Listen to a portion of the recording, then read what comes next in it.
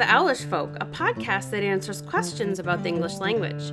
I'm Amanda, and with me is Dave, whom I always catch walking about in hallways, rhubarbing to himself. Rhubarbing? Yeah. But that sounds rude. What is it? No, it's not. It sounds like it might be something that comes from your bottom, but it isn't. To say the word rhubarb over and over again in a low, distinct voice. And the reason why that is a thing is because it's the word that thespians use in a crowd scene when they're wishing to mimic the sound of general conversation. So imagine you're watching a play, maybe a Shakespearean play, and there's lots of actors or actresses on the stage, and they're kind of murmuring to themselves. The standard word was rhubarb, so they would go rhubarb, rhubarb, rhubarb, rhubarb, like to pretend that they're talking to each other. Oh, wow. Okay. Rhubarbing. Yeah, it's kind of a really strange word, but I like it. Now, rhubarb comes from the ancient Greek, ra barbaron, which literally means foreign rhubarb. Foreign rhubarb. Now it gets a little bit deeper than that. Rhubarb was a strange, quote, oriental delicacy imported to the classical world via Russia from Tibet, end quote. So barbaron was Greek for foreigner because the foreigners were called barbarians. Barbaron, barbarians. Barbarians were just foreigners. Yeah, and the reason why is because the Greeks couldn't understand their language, and it sounded like bar bar bar blah blah blah blah blah blah blah bar. So they were barbarians. They just say bar bar bar bar bar. Yeah, isn't that kind of funny? That is rude. Yeah. So if you want to disguise the fact that nobody wants to talk to you, or if you want to pretend you're on the phone, just say the word rhubarb over and over again. Rhubarb. It looks like you're having a conversation with someone. Yeah. Yeah. Oh, I like that. That's very, very interesting. Rhubarb. So what's the question of the day, David? Well, the question of today is about body parts, and it comes from Sam. The question is this: why is an elbow called an elbow? Sorry. I was just waiting for you to say this. Yeah, Go because ahead. it's a good question. Okay. Sorry, Sam. Amanda is rude. Why is an elbow called an elbow, but a knee is not called a knee bow? A knee bow. And I think, Sam, and correct me if I'm wrong. I'm not making fun of Sam. You are. I'm not making fun of Sam. Continue. I think Sam is asking, since the knee is kind of the elbow That's of the right. leg, Mm-hmm. and bow means curved, Yes. why, or bend, why isn't the knee also a bow? See, I actually also was thinking elbow bending. You know, you're bending your elbow, you're bending your knee. Yeah, very interesting. Well, I guess we'll find out today, won't we? Yeah, we So- will. Like right now. Yeah, So, okay. Because that's why we're here. That's Yes. why we do this. All right. So, what is the etymology of elbow? Well, elbow comes from Old English, and it literally means a bend in the forearm. So in Proto-Indo-European, elina means arm, and el just means forearm. Bow means bend, so elbow, a bend in your arm. Interesting. And isn't L also the unit of length, sometimes covering the distance from the elbow to the wrist? Oh, is it? Yes, it is. So the distance from elbow to wrist, It's about... L. Yeah, and that's E-L-L. about a foot, right? approximately, depending on how big your arm is. I'm going to cut that out. It sounds stupid. All right. Now, But yeah, it's the unit of length. all right, when would we use that unit of length? Do we use it these days? I'm not sure, but I suppose if you wanted to measure something like a desk, you could use the L distance, ELL, and just, say if it's 3 L's, then it's 3 distances from your elbow to your wrist across the desk. So very approximate, right? Yes. All right, so that covers elbow. Now, there is a Latin word for elbow, which is cubitus. And cubital is anything relating to the elbow, especially in medicine. But to be honest, everyone calls elbow an elbow. But in medicine, a lot of words come through Latin. Elbow and also knee are through Old English and from a Germanic root. So knee comes from the Old English kneo or kneu. And as we said in the silent letters episode, the K of knee is silent now, but it wasn't always silent. So the spelling represents the old pronunciation. So in Old Norse it's kne, and Old Saxon is kneo, and Old Frisian is kni. And so that's the root of our word knee. We just lost the pronunciation of the K at the beginning. That's some good information. So, Sam, I hope your question was answered. And obviously, we're going to center our episode today on body parts.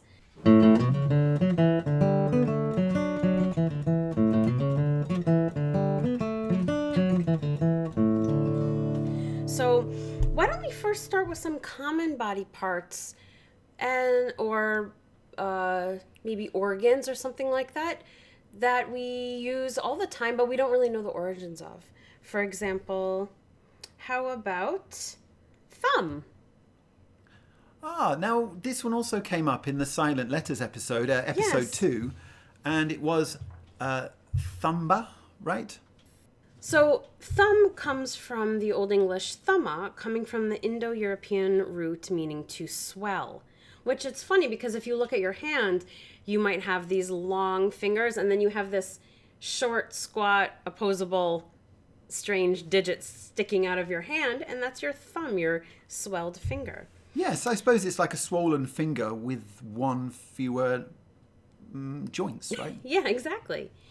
Other words that come from this root are thigh, which if you think about it is kind of a swollen part of your leg, isn't it? The calf is nice and thin, and then the thigh is kind of big and swollen. Oh, that is interesting. Thigh and thumb. The th part, it represents the swelling. Yeah. 1,000, which I don't really know why it came from that, but 1,000 is a big number. But if it means swelling, then I suppose as numbers get bigger and bigger exponentially, you're going to end up using words that mean big. Thimble, which is something that's large that you put over your thumb to protect it from needles. Right. Tumor, which is obvious. Tomb and tumescence. Well, tomb, what do you mean tomb? T-O-M-B. Oh, tomb. Yeah, tomb. Where you lay a corpse to rest. Okay, and then, but tumescence does make sense because it does mean swelling. Yes. Do you have a word? A part of the body? An organ? Something like that? Yeah, I was going to go back to the knee. So. Oh, sorry. No, it's kind of ruined it now. But let's go back to the knee and the cap of the knee. The kneecap. Cap meaning the important part or the head. Okay, the cap of the knee. The proper name for this is patella. The patella. And the patella comes from Latin and comes from pan, kneecap. So the pan of the knee. Right? Mm-hmm. So it's related to the word patina, which means pan. And this is like cooking pan.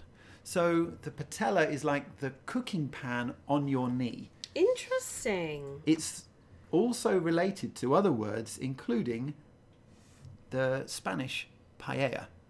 Oh. Right? So it's the same the same root as patella, paella. Which is, so paella is named for the pan in which you cook that rice dish. That's cool. Right? I really like that. Yeah. So I'm going to do what you just did, and I'm going to go back. I mentioned calf when we were talking about the swelling of the thigh. Yeah. And this is a really strange coincidence. So a calf is a baby cow, and the back of the lower leg is called a calf, but they're homographs. So they're words with different origins that end up being spelled the same. But they're not related at all. Okay. So the bovine word is from Old English. Now, you said this in a previous episode. Do you remember it? Calf? Yes. And the anatomical word entered English in the Middle Ages, but that comes from Old Norse kalfi. So they sound very similar. Yeah. But they're from two different groups of linguistic. Yeah, but it does kind of fit with how language works, that they kind of merge together. If you're writing one in one way and there's another word that sounds very similar, it might well become spelled in that way because they're very old words, body parts and farm animals, as people start writing and writing becomes common, do you spell these things in the same way? All right. So calf of the leg and calf the animal are not connected. Yep, unrelated.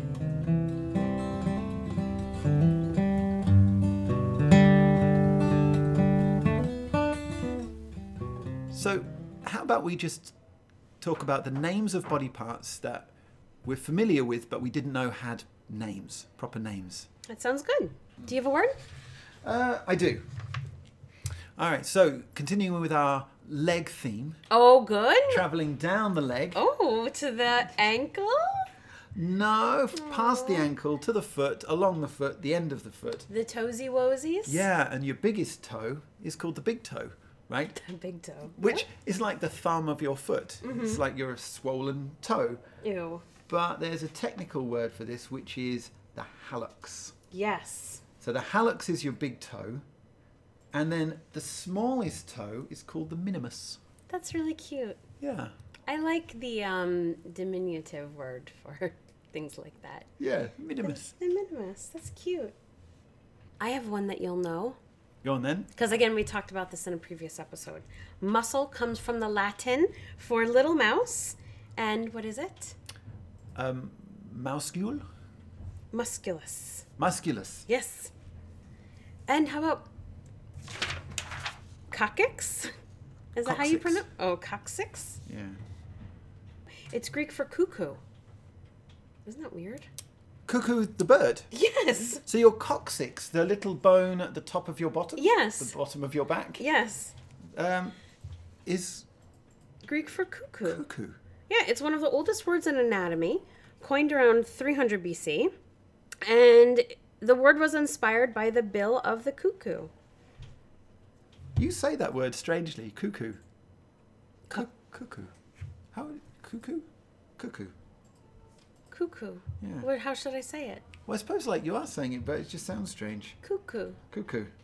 And then So we can move on to this. I'm going to travel up from the coccyx, all the way up the back, round to the front, Oh my. onto the face, Mind yourself. and to your canthus. Wait a minute. Okay. Where do you think it is on your face, your canthus? Your eye. Yeah, The all right. corner of the eye. It is, yeah. It's where the Woohoo. upper and lower eyelids meet, the canthus. Wonderful. Where the upper and lower lids come together? Yeah. Like in the middle where we have the crusties that... Yeah, I think where your... it's either side, so Oh, inner or okay. outer can be a canthus. Oh, So the inner part where you get Interesting. your tear duct, or the outer part. fantastic. Yeah. All right, so what's your next one? Philtrum. The philtrum. I know this because there was a TV advert in England many years ago, and it had a load of people, I think they were in heaven, and they can ask any question they want, and a little girl asks, "What's this part?" And I'm pointing now to my philtrum. What is it? The philtrum is the groove between the bottom of the nose and the upper lip. So this is formed when the embryo is developing, when in the womb, and the parts of the face kind of fuse together. Oh, is it I really? think it's like a seam, yeah. Interesting. So if you have a cleft lip, then do they not... They don't come together? I think that's what that is. Yeah, they haven't come together Ah. properly or cleanly, and so yeah, you end up with a cleft. That's interesting. Philtrum comes from the Latin word philtrum, which initially meant love potion or love Weird. charm. Love charm. Yeah, and it only started being used for the body part in around the 17th century. What's interesting about this body part is in most mammals, for example dogs, the philtrum is used to carry moisture from the mouth through capillaries to the nose in order to keep it wet. Right? So dogs often have wet noses, and so do cats. A wet nose traps odor particles better than a dry one, so this enhances the smell. But we don't need this function. Humans don't need it, but maybe mammals an need it. ancestral species needed a little basin shape below the nose, and we've just got the remnant of it. So is it kind of useless now for us? I don't What's know. the I mean, if point we of it? didn't have it, maybe it would cause certain problems. Maybe it helps funnel things away or to our nose. Maybe it helps funnel smells into the nose. Yeah, maybe. Because of the shape. All right, well, let's hear a new rare word. Frenulum. Frenulum. I do know this one because as we are both parents, Yeah. they often talk about maybe a problem with the frenulum with a baby. Yeah, we thought there was a problem with my son's frenulum because the frenulum, there are several on the body, but a frenulum is a thin bit of skin, like a membrane, that connects two muscles together to stop them becoming separated. So you've got one at the base of your tongue. The frenulum is that membrane at the base of your tongue, and it's, I think, just to keep your tongue kind of close to the bottom of your mouth. So it doesn't just flap around. I mean, it's a muscle. You do have some control over it. But also at in your lower and upper lips, there are small frenulums. Frenuli. The next word is glabella. Unless it's glabella. I think glabella. Okay. It's the smooth part of the forehead. Right in between the eyebrows. Ah, yes. Where you would wax. I've shaved here before with a little blade. So where does the word come from? Well, it comes from the Latin glabber, meaning without hair, smooth, or bald. Okay. And then when you get dehydrated, it shrivels up and shows that you're dehydrated. Oh, I have a kind of a cool one, right? Okay. So, you know that bit of your back that you can't scratch? If you get an Yes. itch and you can't scratch it. Yes, I know this. And it's got a name, Yes, a it specific does. name. And every mammal has Yes. one of these. I always scratch this area for my cat because I know she can't reach it. Okay. And it is most pleasurable for her when I do scratch it. The dog as well. My dog, if you scratch just in between her shoulder blades, she whimpers. Let's say it on 3. 1, 2, 3. Agnestis. But I thought that was really cool. It's something that I didn't think would have a name, but actually has a specific name, Agnestis. Agnestis. So when you get an itch there and you want someone to scratch it, and you want to sound smart too, scratch my Agnestis.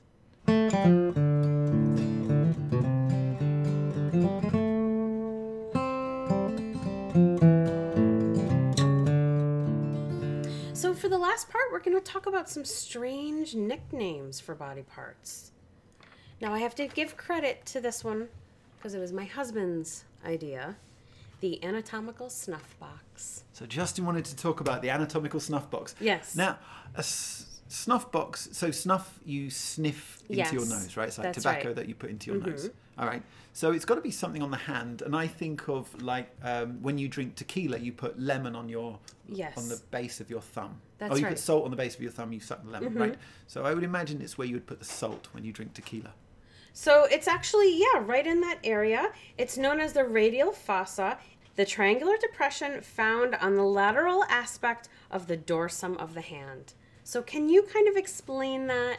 Yeah, if you little bit hold more? your pointer finger out and then your thumb at right angles to your pointer finger, and you make like an L shape as if you were calling someone a loser. Okay. And then you've got that bit of webbed skin that connects your thumb and your finger, almost like a frenulum on your hand. Aha. It's not really a membrane though, it's a bit too thick to be a membrane.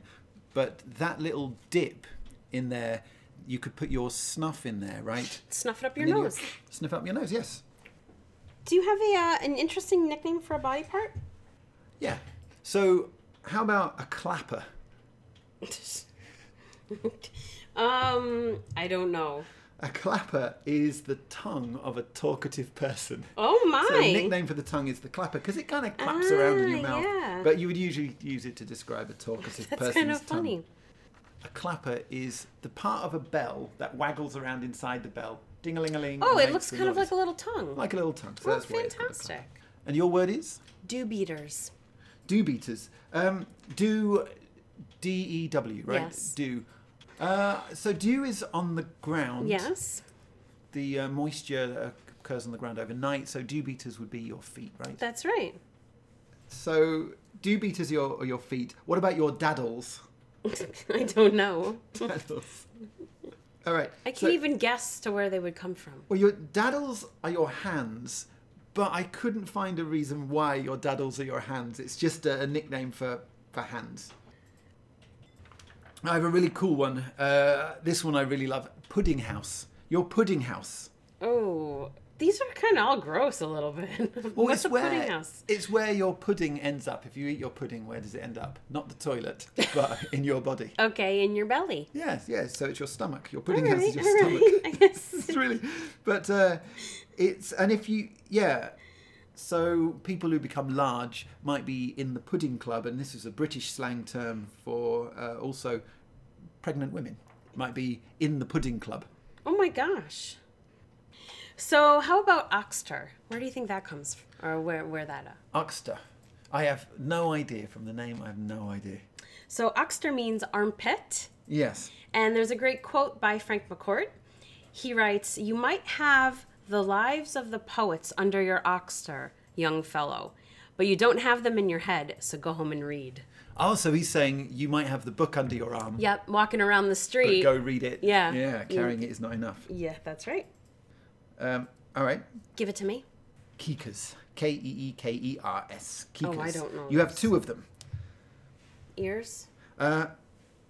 So Nostrils? to keek is an old Scots term meaning to peep or to look very quickly, to glance or glimpse. So your keekers are your eyes. But also a keeker might be someone who likes to peep. So a keeker could be keeker's a peeper. A peeper, yeah, a peeping Tom. But also your keekers are just your eyes. If anyone else has any, if any listeners, if you have any words or slang terms for body parts that you think are cool or interesting, let us know. Tell us about them. Yes, please do.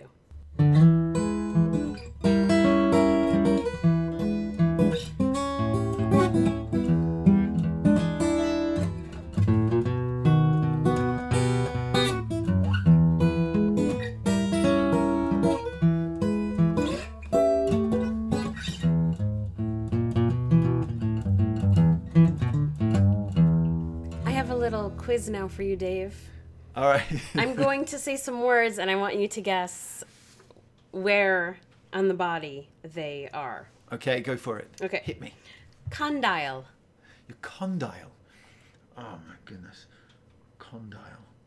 How many of them do you have? Oh my, a lot. Condyle. At least 10. Wait, no, you only have 10. You only have 10. Okay, condyles must be Wait. digits then, right? Your fingers and toes.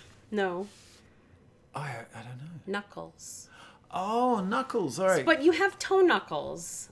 Yeah, but So I don't know if they would count for that. That's why I said a lot, but then I was thinking, well, they're probably only referring to the hand knuckle. yeah, if you tell me about knuckles, I think of hand knuckles. I don't Okay. think of toe knuckles. Yeah, condyles. But I knuckles. like toe knuckle. That's a nice word. Toe knuckles. You're my little toe knuckle. All right, how about pinna? Pinner. It sounds like something you'd have 1 of. So pinner, I'm going to say You have 2 of them. nostrils. That is actually nares or Okay. nares. Neris, okay. But pinna is the visible part of the ear. The pinner, the part of the ear you Yes, can so see. the outside of the ear. All right. How about So number 3, nathion? nathion. Ah, so nath or nath refers to jawbone. Yes. Right? Yes. Because anatha are jawless fishes. Okay. So nathion must be a part of the jaw. Like Okay. maybe the lower jaw, nathion. The lowest point of the chin. Right. So the tip of the chin. Come on. Very good. Any more? Number 4. Pate. Pate. P-A-T-E. I think it's got to be to do with head. Yes, you're right. Pate. It sounds like plate, so I think it's probably like the dome of your forehead, your forehead. You're close. It's the crown. The crown, Top of the okay. head. Yes. This is a very, very strange one. Gaupen. Gaupen. This is not really a body part, but if you do this with your body parts, then something else is formed. Ah, okay. Gaupen, I think, is when you put your hands together, you cup your hands to make like a bowl shape if you want to drink water from a Yes. stream. How did you know that? I don't know. I just think, yeah, I think I must have heard it before or read Okay. it somewhere. Gaupen. Okay, I have one last one. A pearlicue. Perlicue. A perlicue. Do we have just one of these? You have 2. Do you have 2? I do. Perlicue. You have 2 as well. Perlicue. I feel like it's another kind of divot in the body. Yes, it is. Perlicue. Is it the divot where you have your clavicle and your neck? So it's near your shoulder? No, it is another name for the anatomical snuff box. The perlicues? Yeah, the space in between the forefinger and the thumb. Yep. Yeah. And it was originally used in North England. It is thought to derive from the Scots term pearly, meaning curly or twisted. You know, like curlicue, perlicue. How is it curly? Because it's a synonym for curlicue, a term in calligraphy to describe the curls in a person's writing. So, yeah. So, okay. Because it could look like the little curly bit on a cue. I have one more for you. Malar. I'll give you a hint. How do we spell it? Malar. M-A-L-A-R. Malar. From the Latin mala. So mal means to be unwell, right? Mm-hmm. Like malady. Malar. So I think it would be either stomach, where you start to feel unwell, or maybe your brain.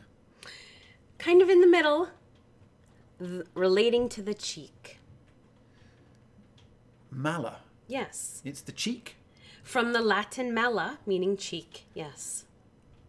The only remaining use that we use now is, in anatomy, malar lymph nodes, which are the ones near the face, the cheekbone. The cheekbone was once called the malar, but now we call it the zygomatic bone. Which one?